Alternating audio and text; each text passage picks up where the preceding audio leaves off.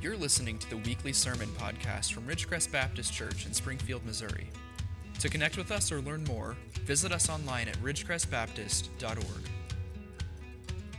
If you will, please stand with me. As we stand on the solid rock of God's Word, we're going to pick up in John 14:12. We're getting past those first 6 verses that deal with Jesus talking about the eternal home. Then he goes on to talk a little bit more about how he is a representation of the Father. But then in verse 12, these amazing and encouraging words, he says, "Truly, truly, I say to you, whoever believes in me will also do the works that I do, and greater works than these will he do, because I am going to the Father. Whatever you ask in my name, this I will do, that the Father may be glorified in the Son. If you ask me anything in my name, I will do it. If you love me, you will keep my commandments, and I will ask the Father, and he will give you another helper to be with you forever, even the Spirit of truth, whom the world cannot receive, because it neither sees him nor knows him. You know him, for he dwells with you and will be in you." And here's the line: "I will not leave you as orphans. I will come to you. Yet a little while, and the world will see me no more, but you will see me. Because I live, you also will live. And that day you will know that I am in my Father, and you in me, and I in you. Whoever has my commandments and keeps them, he it is who loves me. And he who loves me will be loved by my Father, and I will love him and manifest myself to him." Verse 22, Judas, not Iscariot, said to him, "Lord, how is it that you will manifest yourself to us and not to the world?" And Jesus answered him, if anyone loves me, he will keep my word, and my Father will love him, and we will come to him and make our home with him. Whoever does not love me does not keep my words, and the word that you hear is not mine, but the Father's who sent me." Let's pray. Heavenly Father, I ask for you to be with us this morning and to challenge our hearts. No matter what season of life we are in, God, we want to make sure that in this season we are faithful, that we are with eyes wide open, following you and faithful to the calling you have on us. I pray that, Lord, for the individual families in our church.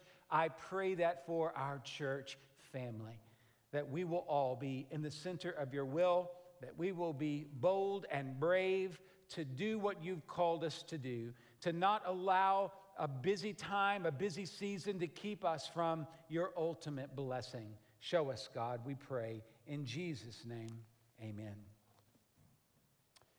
You may be seated. John 14:1, Jesus says so lovingly to his disciples, "Let not your hearts be troubled. You believe in God, believe also in me." As you come in here today with all the things that are happening in your life, I know that some in the room maybe are feeling those troubles. There are those worries, whether they're personal, financial, career-oriented. There's always something that is troubling us. And I think those words of Jesus need to be ever ringing in our ears. Let not your heart be troubled. Because if you are a believer in Jesus, then you need to know that the love of Jesus is with you, within you. And you have that love of Jesus to not only guide you, but to comfort you.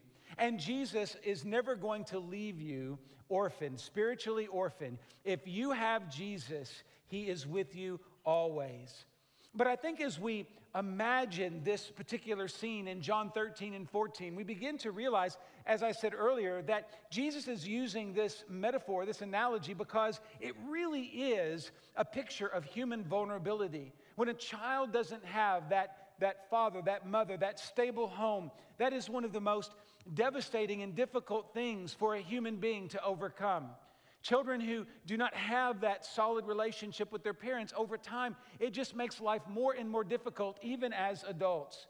And so I believe that this image of being spiritually orphaned encourages us to open our eyes and see that the children among us who need parents, that need to be cared for, this is a huge responsibility and one we cannot run from. In fact, I would say this: if we're talking about the spiritual idea of being orphaned, and the physical idea are connected in this way. Jesus, in his great prayer, reminds us that we are to do things on earth as they are done in heaven. And so this idea of spiritual orphans connects so clearly in my mind to what we're talking about this month, and specifically today about standing with orphans. I want you to realize, though, that as we talk about this today, we are talking about some big ideas. Not just for your family, not just for you in terms of the sacrifice that you may be called to make for the vulnerable among us, for the orphans and the widows. I'm not just talking about that, but what we are called to do as a church, how we're going to be stretched as a fellowship, as brothers and sisters in Christ. I think God has a very big plan for us, but I think we also need to acknowledge that we do not have the strength within us, just our strength, to accomplish this task. We need help from above, and we need to realize that the help we need from above is actually help that is placed within us as believers. That's the presence of the Holy Spirit. As I was meditating on this passage yesterday, the Lord brought to mind William Carey, and another quote that I'll read to you in a moment that's more familiar, but the quote that grabbed a hold of me was this. When William Carey was looking at doing this big thing for God, which was to start the modern mission movement, he said this. He says, "I am not afraid of failure. I'm afraid of succeeding at things that don't matter." I want you to hear that again. He said, "I'm not afraid of failing." He said, "I'm afraid of succeeding at things that don't matter." And I want to ask you right now if that is something you are in danger of doing, and that is being successful in one aspect of your life and yet missing the bigger picture that God has for you, the better plan that God has for you. A moment ago, Shayla shared with you what God has done in the last year through our Defender Care ministry. It is quite spectacular. We have seen God move. There are people in this world, not just children who have found homes, but also many refugees that were fleeing Ukraine at a very, very serious time, a very dangerous time.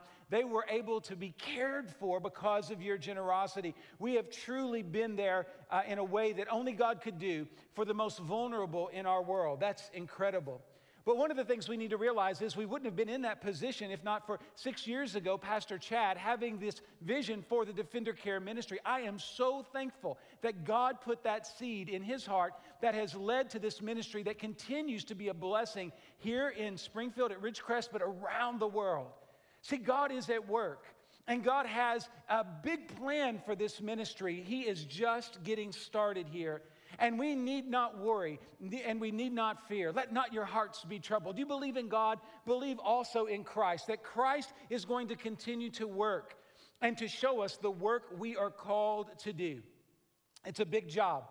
When we start talking about orphan care, I have to tell you, I've known for a long time that when you try to reach out to the most vulnerable, when you try as a person, as a family, as a church, to do these sorts of things, spiritual warfare, I've heard that term. I know it in the abstract, but let me tell you, I know it face to face. The more God has blessed us in this ministry, the more difficulties have arisen. It is a hard thing to do to go to war with Satan. But when we care for the most vulnerable among us, we are picking a fight with the devil.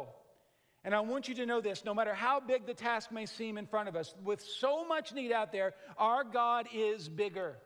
I want you to hear that. That is one thing that Jesus is telling his disciples. He is telling them that he is going away, but by leaving them the Holy Spirit, they have all they need to accomplish all they're called to do. That is true for us here today. As a child of God, you have the necessary power to change the world. And what the shame is for many of us is that we never get the chance, it seems. We never find the way. We become just passive in our Christianity. But I want to tell you, every single one of you, God has a much bigger plan for you than you ever imagined. And you are not as far along as you could be, because none of us are as faithful as we ought to be. But if you'll trust in Jesus, things start changing. We believe that the place that really change begins, one of the most important spots, is to care for the most vulnerable among us, orphans and widows. This is religion that is pure and undefiled before God. We learned about that in James 1:27. That's not the only work we're called to do, but here's what it boils down to. I believe that when we are willing to jump into that deep, deep ocean of need, that God will give us the strength to take care of everything else. If we are brave enough to go after this kind of need, then God will show us in every angle, every way, where we are to minister and care for people in this world. You see, Jesus was willing to die on a cross to keep us from being spiritual orphans. And that forces us to ask the question, what are we called to do to make sure that no child is orphaned? What are we going to do? Now, I want you to think of this. When you were saved, Christ set up house in your heart. Now we need to ask this question. What do we need to do to open our hearts to God's will so that He can then use our homes? We open our homes, our hearts and our homes to what God wants to do. That's the question today, and it's not an easy task. But thank the Lord. Look at verses 12, 13, and 14 of the text for us today. Nothing is impossible for a child of God. We've already touched on the fact that if you are trying to do the work of God, it's going to be bigger than you. In fact, if you are not being stretched beyond your capacity, my guess is that you haven't found exactly what God wants. If you could say to me, you know, I'm doing my service to the Lord, I feel like I'm managing it well, it probably just means you haven't found exactly where you need to be. In my experience and in watching people and trying to train leaders, when we feel overwhelmed, that's usually a good indication that we are doing the work of the Lord. When we are satisfied and able to do everything and, tie up every loose end, most likely we're doing things in our power, not in the power of God. If the vision is from God, the work will be beyond you. It'll be above you. It will stretch you and force you to dig deep into your faith. And hear this, many people claim to believe in Jesus, but don't seem to make much of a difference in the world. This is very disconcerting to me. Those with a deep trust in Jesus have access to the unlimited power of God, but it seems like so many are powerless. So many people, so many of the individuals who are on the rolls of churches, not just our church, but churches in Springfield, churches around the world, so many seem inert or inactive and certainly not filled with the Spirit. What a shame. Just think of this. With over 5,000 members here at Ridgecrest, if half of our congregation was on fire for the Lord, we would be setting the world on fire. But so few find that fire. And therefore, so few of us are able to share it. This is the quote most people know about from William Carey. He said, "Expect great things from God, attempt great things for God." And that is, I believe, the heart of missions. I would say it is also the heart of orphan care, of caring for the most vulnerable in the world. Friends, we need to have an expectation that God is going to do great things, but it's not just about the expectation. Are we brave enough to act? Are we brave enough to go and to open ourselves up for the spiritual warfare that will come to us and to our homes and to our church? Oh, friends, we want the power of God, and we need to make sure that we are experiencing it. Here in verses 12 through 14, these are powerful promises, some of the most encouraging words that Jesus ever gave us. And I think that we are missing it. Why? How is it that we miss our full potential as Christ followers? Well, one thing, I think we try to think our way through life instead of trusting in Jesus. Friends, our minds, it's good to use our minds. It's good to be biblically literate and to be wise. But the reality is that when it comes to the things we're talking about here, it's not just about coming up with a plan. We have to hear from God. The people of God must have plans that come from the heart of God. So I want you to think about that. That's true for me and my family and my home. That's true for you and your family and your home. You need a plan that's not from your mind, but actually comes from the heart of God. But then we expand that and say, we also as a church need a plan that comes from the heart of God. And one of the ways we can make sure that we stay in the right lane, that we stay where God would have us be, is by looking at the priorities of Scripture. And Scripture tells us 40 times plus, as Shayla shared with us, that orphans, widows, and the vulnerable are near to the heart of God. This is how we know we're on the right track, because we're listening to the Word and we're taking one of the most hard challenges, one of the biggest challenges in the Word, and we're saying, Ridgecrest, that's what we want to do. We want to dive into the deep end of the pool, and some of us don't even know for sure if we can swim. But we do that because that's where God would have us go. The words of Jesus here in verses 12 through 14 are about the post-Easter reality of the church. Jesus is speaking ahead in time, and he's talking about the time when he will not be there physically. He's talking about post-Easter, post-resurrection Sunday. He's talking about the believers and the power they will have in this life. Notice in verse 12, he says, Jesus does, that the disciples will do greater works than Jesus. Now, that has to blow your mind the first time you read this, because we all know that Jesus did some amazing miracles. He had people who were dead like Lazarus, and they were raised up from the grave. He took blind eyes and made them see. And so we're sitting here going, how is it possible that we could do greater things than this? Well, sometimes we need to think about greater, not just in terms of like a big event, but more quality or more quantity, more time. So here's what Jesus is saying. He's telling us, if we think about this in terms of conversions, people coming to know the Lord, Jesus only had maybe a few thousand followers in his lifetime. But because of the disciples turned apostles, filled with the Holy Spirit, read the book of Acts, thousands upon thousands came to be Christians in the very early days of the church. And that message spread throughout the entire world, and literally millions, if not billions of people throughout the ages have come to know Christ because of the greater works of the Holy Spirit through the body of Christ. Let me just say this. If we will be faithful, Ridgecrest, in things like orphan care, in widow care, if we will be faithful in those things, then we will see the greater works, the power of God unto salvation. We will see people's lives changed. We will see the gospel message spread like wildfire throughout the world. Look at verses 13 and 14. Notice the scope here. Whatever you ask in my name, this I will do, that the Father may be glorified in the Son. If you ask me anything in my name, I will do it. We need to believe God's word here. I know that some people take these words, whatever and anything, and use them for selfish reasons. But notice the passage. I want you to see this. We have to read the text and see what it says. Notice the qualifier. It has to be glorified in the Son. That's the key.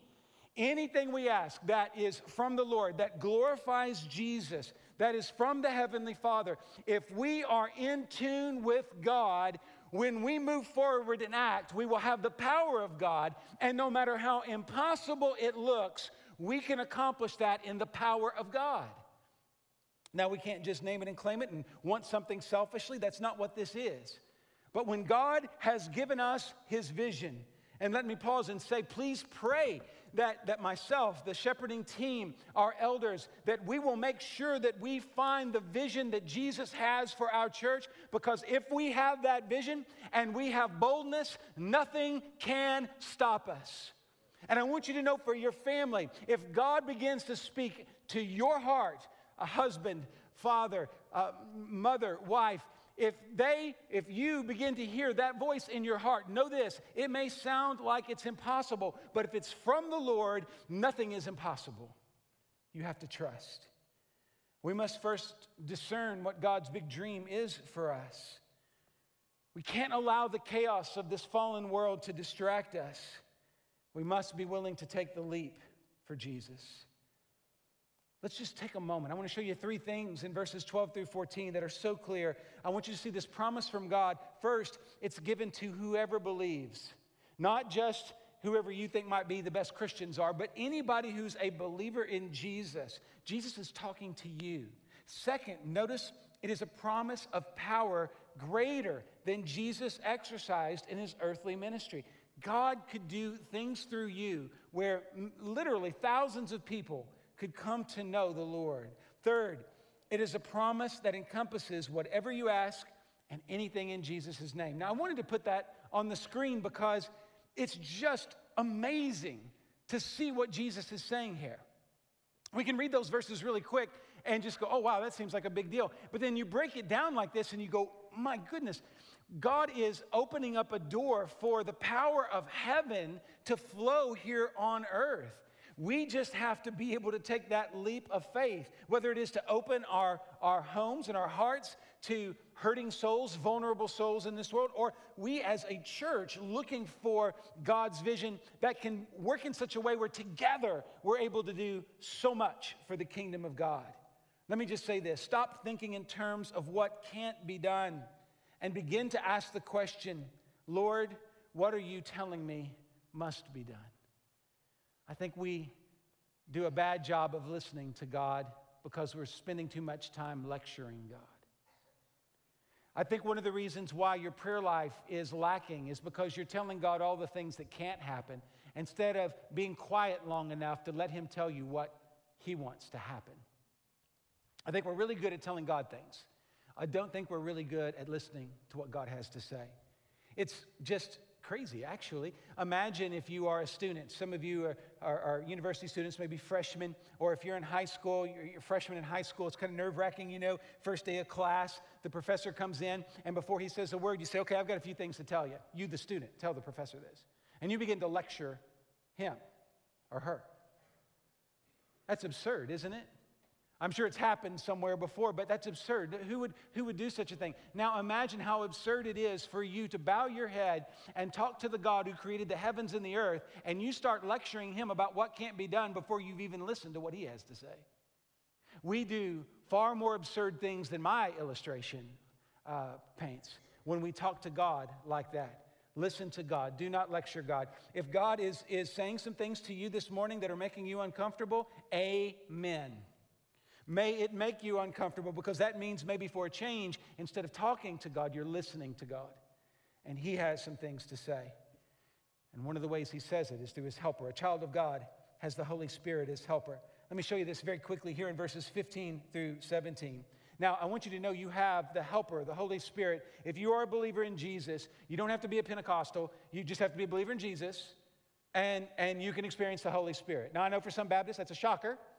But I want you to know the Trinity is in effect for Baptist.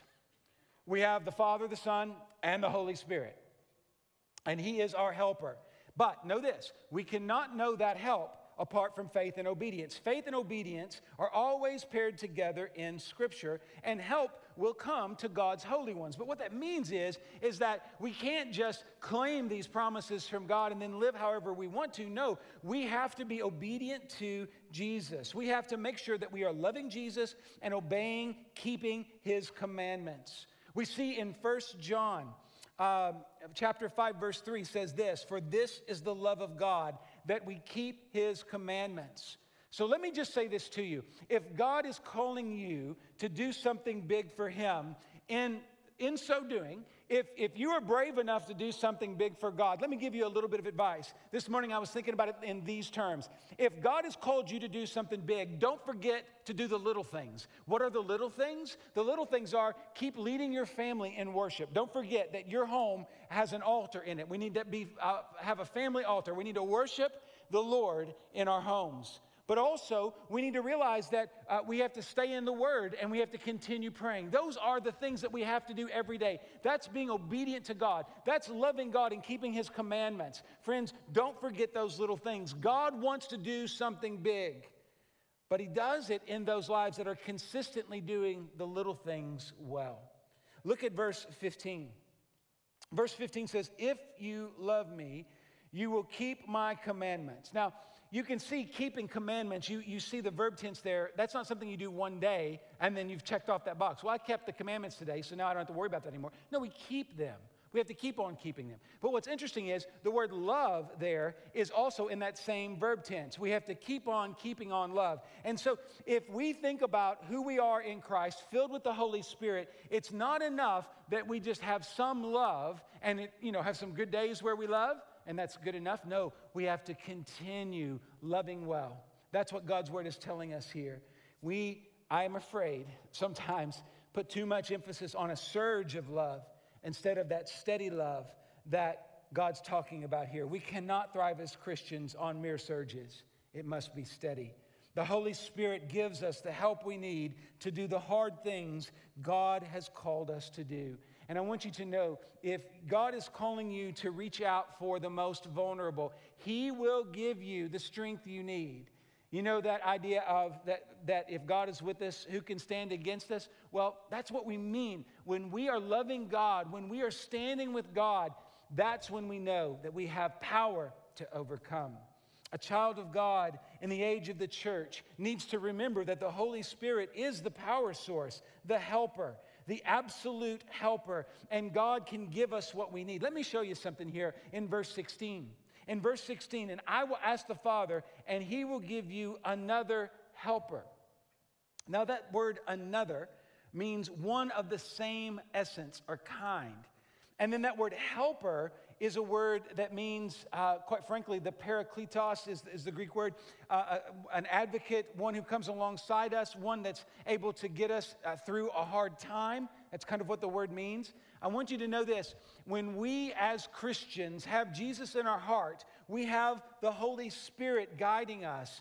And that Spirit is just like having Jesus with us. Jesus, the way, the truth, and the life, the one who walked on water. That same Jesus is with us in the Holy Spirit.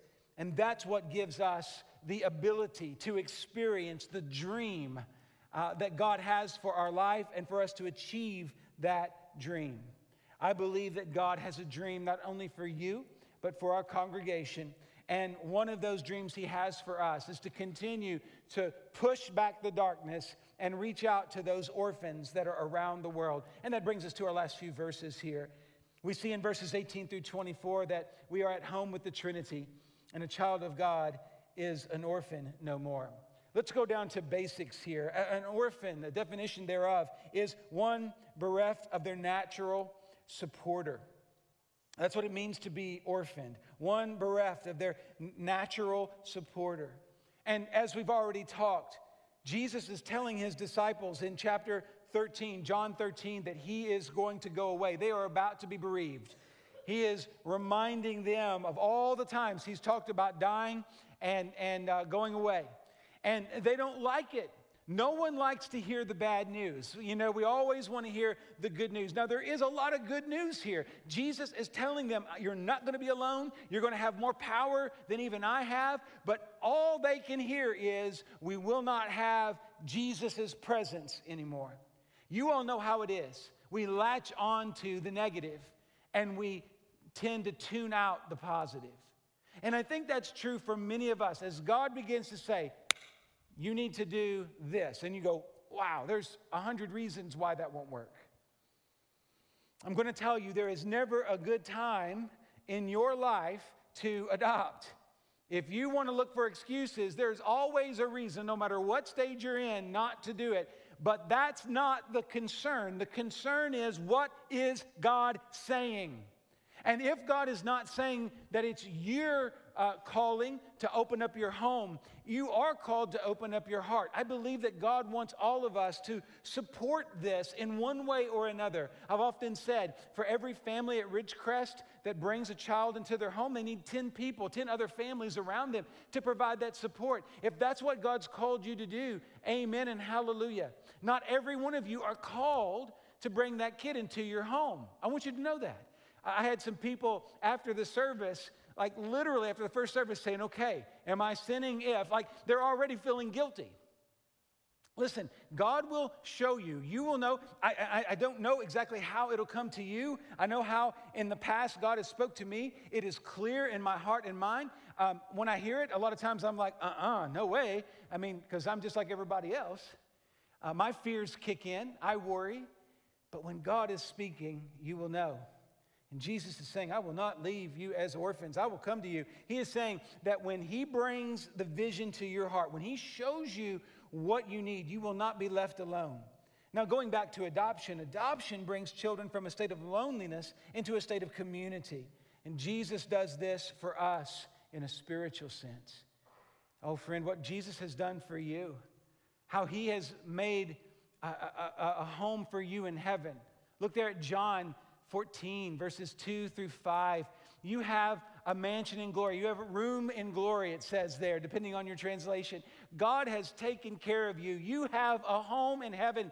But the answer, the question that we need to ask today, that we need to come up with an answer to is, what is God calling you to do with your home? You have a home in heaven. That's already covered. Eternal life is yours through the blood of Jesus. Now the question is, what are you going to do with your life? What are you going to do with your home? If God is at home with you, what is He leading you to do with your home? I want you to think about that with me. I want you to ask God to come into your heart and dig deep. As the Word of God speaks to us, as the Spirit of God speaks to you, what's that call in your life? Let me just land with 4 things for you to consider as we walk out of here today. First, I believe that God has called every family in this church to be more intentional about faith building in your own home. You need to ask what that looks like for you. Depending on where your kids are, how can you make your home a place of worship? 2, you need to, no matter who you are, no matter where you come from, you need to ask the question, is adoption or fostering something God is calling us to do as a family? I'll just pause there and say, for the longest time, I thought my job was to, rally the troops in this area. But in the last couple of years, the Lord has been saying to me, so you think you're just supposed to talk about it, No, there's more to it than that. For me as well, God will show you when the time is right. The third thing is, I want us to commit to support very directly the families that have already adopted or are fostering or plan to. And then the fourth thing is a little bit more out there. I want you to covenant to pray with me and the leaders of Ridgecrest that we will discern the big dream God has for our church as it relates to orphan care and foster care. I have some ideas. I think God is showing me some things, but I want you to know this. I like to think, but I want to make sure that I'm thinking in line with the Holy Spirit. Let's pray together that God will show us the way. So it's pretty simple. As we come to this time of invitation, where is your heart? Are you ready to surrender all to Jesus? Are you open to what seems like the impossible? I love the fact that this passage reminds us that whatever may seem impossible is possible in the power of Jesus. Bow your heads and let's pray. Thanks for listening. For additional resources, to learn more about us, or get connected, visit ridgecrestbaptist.org.